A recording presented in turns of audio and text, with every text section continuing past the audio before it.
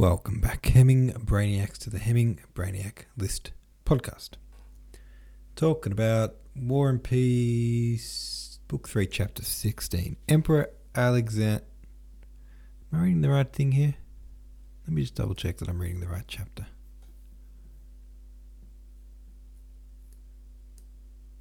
Chapter 16. Yes, I was reading the wrong one. What do you think of Prince Andrei's actions during this chapter? Do you think he behaved rationally? What did you make of Prince Andrei's reaction to being injured? How do you think these thoughts line up with those of his moments of self-reflection at the end of chapter 12? Warren Kavafi says, I think Andrei had been dead set on distinguishing himself within this battle, no matter how it went, and it went off the rails quickly. With everything falling into chaos, and with the Russians on the retreat, Andrei doesn't seem like he can accept how disastrous it's going and attempts to lead a futile charge. Rather than a Napoleonic moment that rallies the struggling Russians around him, Andrei gets brought back to reality by literally getting knocked on his ass. I laughed out loud at this part. Forward, lads, he cried in a childishly shrill voice. I found Andrei's stumbling attempt to obtain glory pretty brutal by Tolstoy. One thing that really stuck out to me is he's been described as being kind of slight, not as strong as most of the soldiers. He's a small guy. But I never imagined him that way.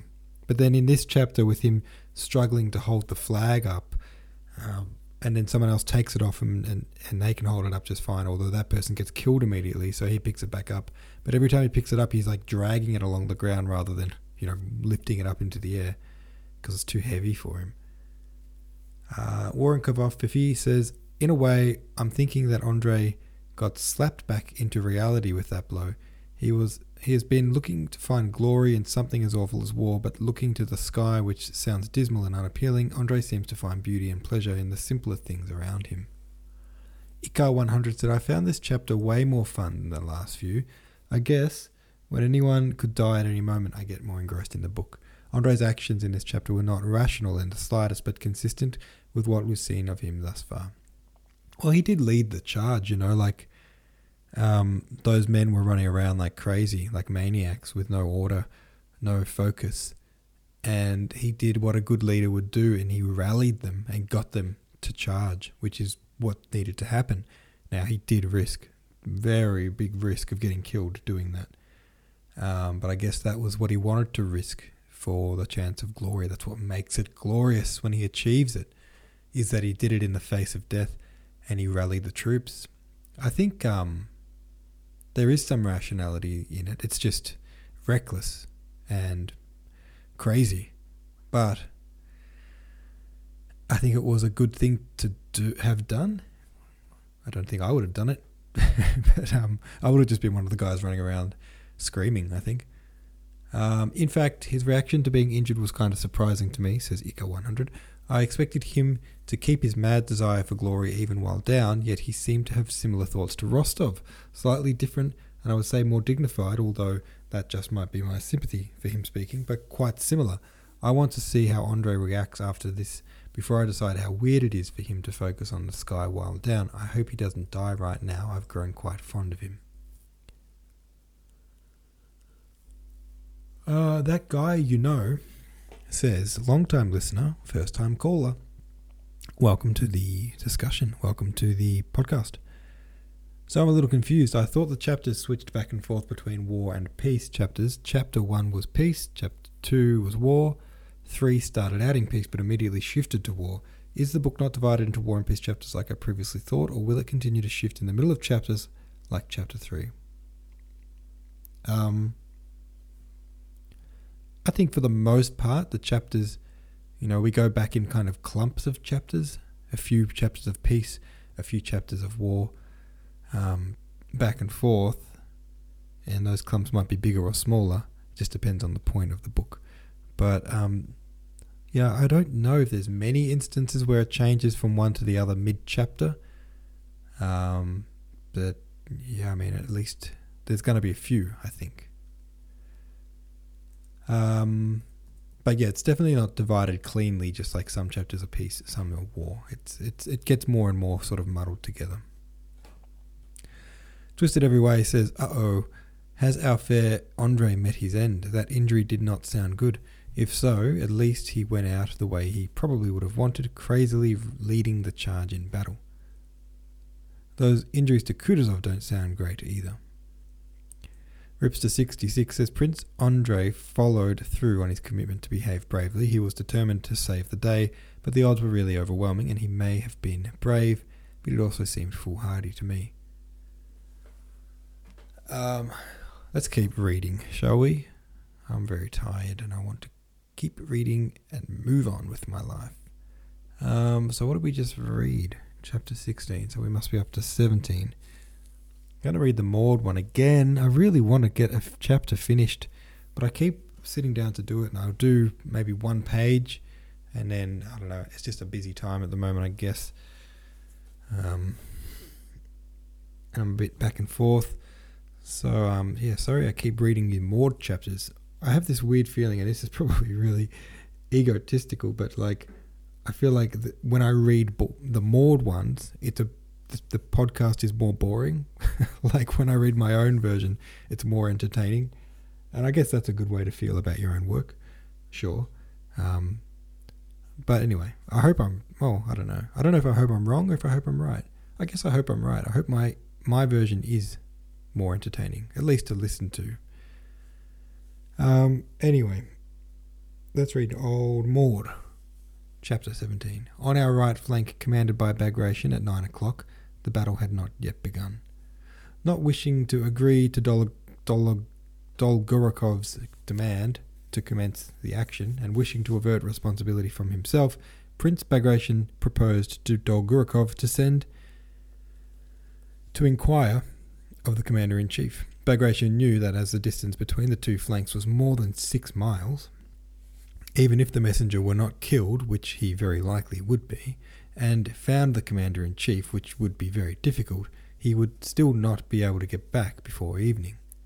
Bagration cast his large expressionless, sleepy eyes round his suite, and the boyish face of Rostov, breathless with excitement and hope, was the first to catch his eye. He sent him. "And if I should meet His Majesty before I meet the Commander-in-Chief, Your Excellency," said Rostov with his hand to his cap. "You can give the message to His Majesty," said Dolgorukov, hurriedly interrupting Bagration. On being relieved from picket duty, Rostov had managed to get a few hours' sleep before morning, and felt cheerful, bold and resolute, with elasticity of movement, faith in his good fortune, and generally in that state of mind which makes everything seem possible, pleasant, and easy. Oh, you know what? I think this is an awesome chapter. I just remembered where this is going. I think this is an awesome chapter. All his wishes were being fulfilled that morning. There was to be a general engagement in which he was taking part. More than that, he was orderly to the bravest general, and still more, he was going with a message to Kutuzov, perhaps even to the sovereign himself. The morning was bright. He had a good horse under him, and his heart was full of joy and happiness. On receiving the order, he gave his horse the rein and galloped along the line. At first he rode along the line of Bagration's troops, which had not yet advanced into action, but were standing motionless. Then he came to the region occupied by Uvarov's cavalry, and here he noticed a stir and signs of preparation for battle. Having passed Uvarov's cavalry, he clearly heard the sound of cannon and musketry ahead of him. The firing grew louder and louder. In the fresh morning air were now heard not 2 or 3 musket shots at regular intervals as before, followed by 1 or 2 cannon shots, but a roll of volleys of musketry from the slopes of the hill before Pratzen, interrupted by such frequent reports of cannon that sometimes several of them were not separated from one another, but merged into a general roar. He could see puffs of musketry smoke that seemed to chase one another down the hillsides, and clouds of cannon smoke rolling, spreading, and mingling with one another. He could also, by the gleam of bayonets, visible through the smoke, make out moving masses of infantry and narrow lines of artillery with green caissons. Rostov stopped his horse for a moment on a hillock to see what was going on, but strain his attention as he could not understand or make out anything of what was happening. There in the smoke, men of some sort were moving about. In front and behind moved lines of troops, but why, whither, or who they were, it was impossible to make out. These sights and sounds had no depressing or intimidating effect on him. On the contrary, they stimulated his energy and determination. Go on, give it to them," he mentally exclaimed at these sounds, and again proceeded to gallop along the line, penetrating farther and farther into the region where the army was already in action. "How will it be there, I don't know, but all will be well," thought Rostov. After passing some Austrian troops, he noticed that the next part of the line, the Guards, was already in action. "So much the better, I shall see it close," he thought. He was riding almost along the front line. A handful of men came galloping towards him. They were our Uhlans, who with disordered ranks were returning from an attack. Rostov got out of their way, involuntarily noticed that one of them was bleeding, and galloped on. "That is no business of mine," he thought. He had not ridden many 100 yards after that before he saw to his left, across the whole width of the field, an enormous mass of cavalry in brilliant white uniforms, mounted on black horses, trotting straight towards him and across his path. Rostov put his horse to full gallop to get out of the way of these men, and he would have got clear had they continued at the same speed. But they kept increasing their pace so that some of the horses were already galloping. Rostov heard the thud of their hoofs and the jingle of their weapons, and saw their horses, their figures, and even their faces more and more distinctly. They were our horse guards advancing to attack the French cavalry that were coming to meet them. The horse guards were galloping, but still holding in their horses. Rostov could already see their faces and heard the command "charge" shouted by an officer who was urging his thoroughbred to full speed. Rostov, fearing to be crushed or swept into the attack on the French, galloped along the front as hard as his horse could go, but still was not in time to avoid them. The last of the horse guards, a huge pockmarked fellow, frowned angrily on seeing Rostov before him, with whom he would inevitably collide. This guardsman would certainly have bowled Rostov and his Bedouin over. Rostov felt himself quite tiny and weak compared to these gigantic men on horses. Had it not occurred to Rostov to flourish his whip before the eyes of the guardsman's horse, the heavy black horse, 16 hands high, shied, throwing back its ears, but the pockmarked guardsman drove his huge spurs in violently, and the horse, flourishing its tail and extending its neck, galloped on yet faster. Hardly had the horse guards passed Rostov before he heard them shout "Hurrah!" and looking back, saw that their foremost ranks were mixed up with some foreign cavalry in red epaulets, probably French. He could see nothing more, for immediately afterwards a cannon began firing from somewhere, and smoke enveloped everything. At that moment, as the horse guards, having passed him, disappeared in the smoke, Rostov hesitated whether to gallop after them or to go where he was sent. This was the brilliant charge of the horse guards that amazed the French themselves. Rostov was horrified to hear later that of all the mass of huge and handsome men, of all those brilliant, rich youths, officers and cadets who had just galloped past him on their 1,000-ruble horses, only 18 were left after the charge. "Why should I envy them? My chance is not lost, and maybe I shall see the Emperor immediately," thought Rostov, and galloped on. When he came level with the foot guards, he noticed that about them and around them cannonballs were flying, of which he was aware, not so much because he heard their sound, as because he saw uneasiness on the soldiers' faces and unnatural warlike solemnity on those of the officers. Passing behind one of the lines of the regiment of foot guards, he heard a voice calling him by name. "Rostov!" "What?" he answered, not recognizing Boris. "I say, we've been in the front line. Our regiment attacked," said Boris, with a happy smile on the with the happy smile seen on the faces of young men who have been under fire for the first time. Rostov stopped. "Have you?" he said. "Well, how did it go?" "We drove them back," said Boris, with animation, growing talkative. "Can you imagine it?" And he began describing how the guards, having taken up their position and seeing troops before them, thought they were Austrians, and all at once discovered from the cannonballs discharged by the troops that they were themselves in the front line and had unexpectedly to go into action. Rostov, without hearing Boris to the end, spurred his horse. "Where are you off to?" asked Boris. "With a message to His Majesty." "There he is," said Boris, thinking Rostov had said His Highness, and pointing to the Grand Duke, who, with his high shoulders and frowning brows, stood 100 paces away from them in his helmet and horse guard's jacket, shouting something to a pale, white, uniformed Austrian officer. But that's the Grand Duke. I want the Commander-in-Chief or the Emperor, said Rostov, and was about to spur his horse. Count, Count, shouted Berg, who ran up from the other side, as eager as Boris. Count, I am wounded in my right hand, and he showed his bleeding hand with a handkerchief tied around it, and I remained at the front. I held my sword in my left hand. Count, all our family, the von Bergs, have been knights. He said something more, but Rostov did not wait to hear it and rode away. Having passed the guards and traversed an empty space, Rostov, to avoid again getting in front of the first line, as he had done when the horse guards charged, followed the line of reserves, going far around the place where the hottest musket fire and cannonade were heard. Suddenly he heard musket fire quite close in front of him and behind our troops, where he could never have expected the enemy to be. What can it be, he thought. The enemy is in the rear of our army? Impossible.